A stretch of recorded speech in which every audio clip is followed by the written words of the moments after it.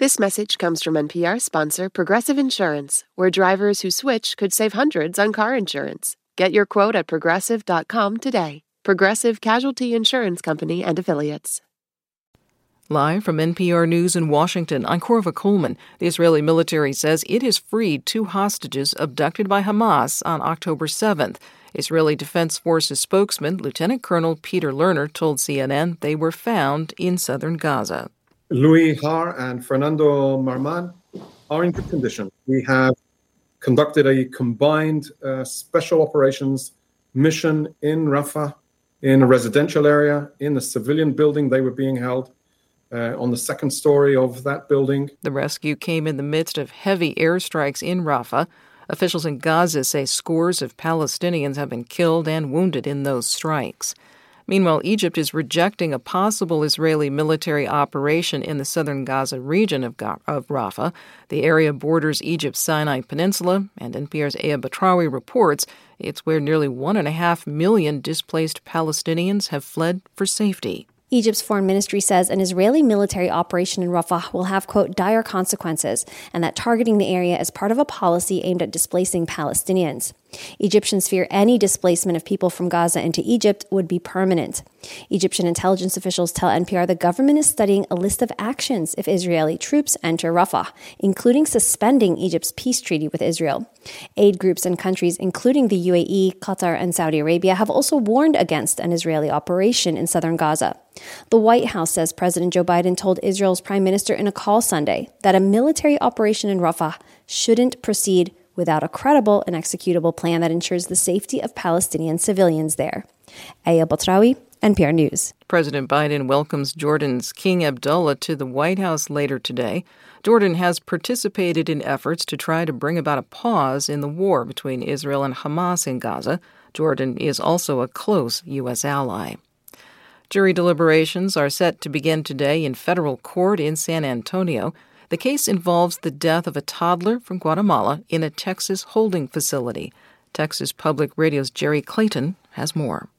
Attorneys for Yasmin Juarez alleged her daughter Marie died in May 2018 from complications from an illness she contracted at the South Texas Family Residential Center, an Immigration and Customs Enforcement detention facility run by a private contractor. The plaintiff says children were bedded too close together and sick children were not isolated away from others at the center in Dilley, Texas.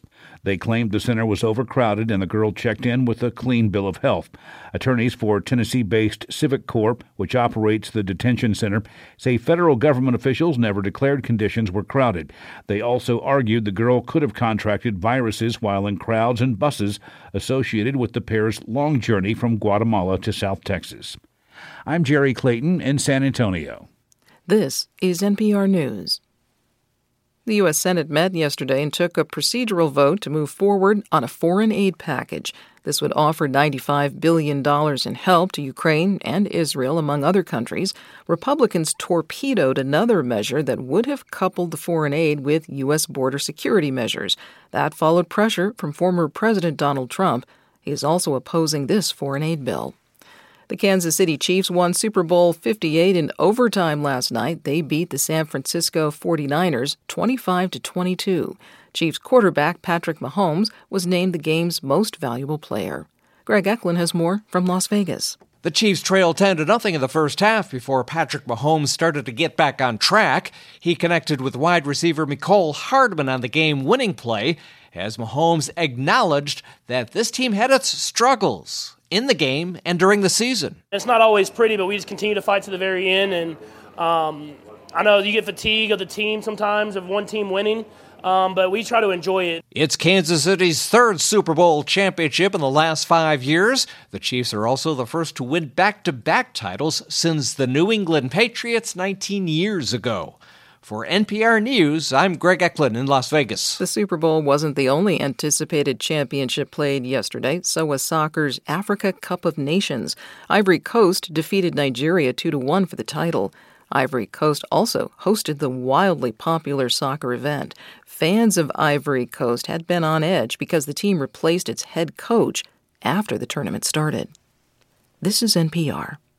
Listen to this podcast sponsor-free on Amazon Music with a Prime membership or any podcast app by subscribing to NPR News Now Plus at plus.npr.org. That's plus.npr.org.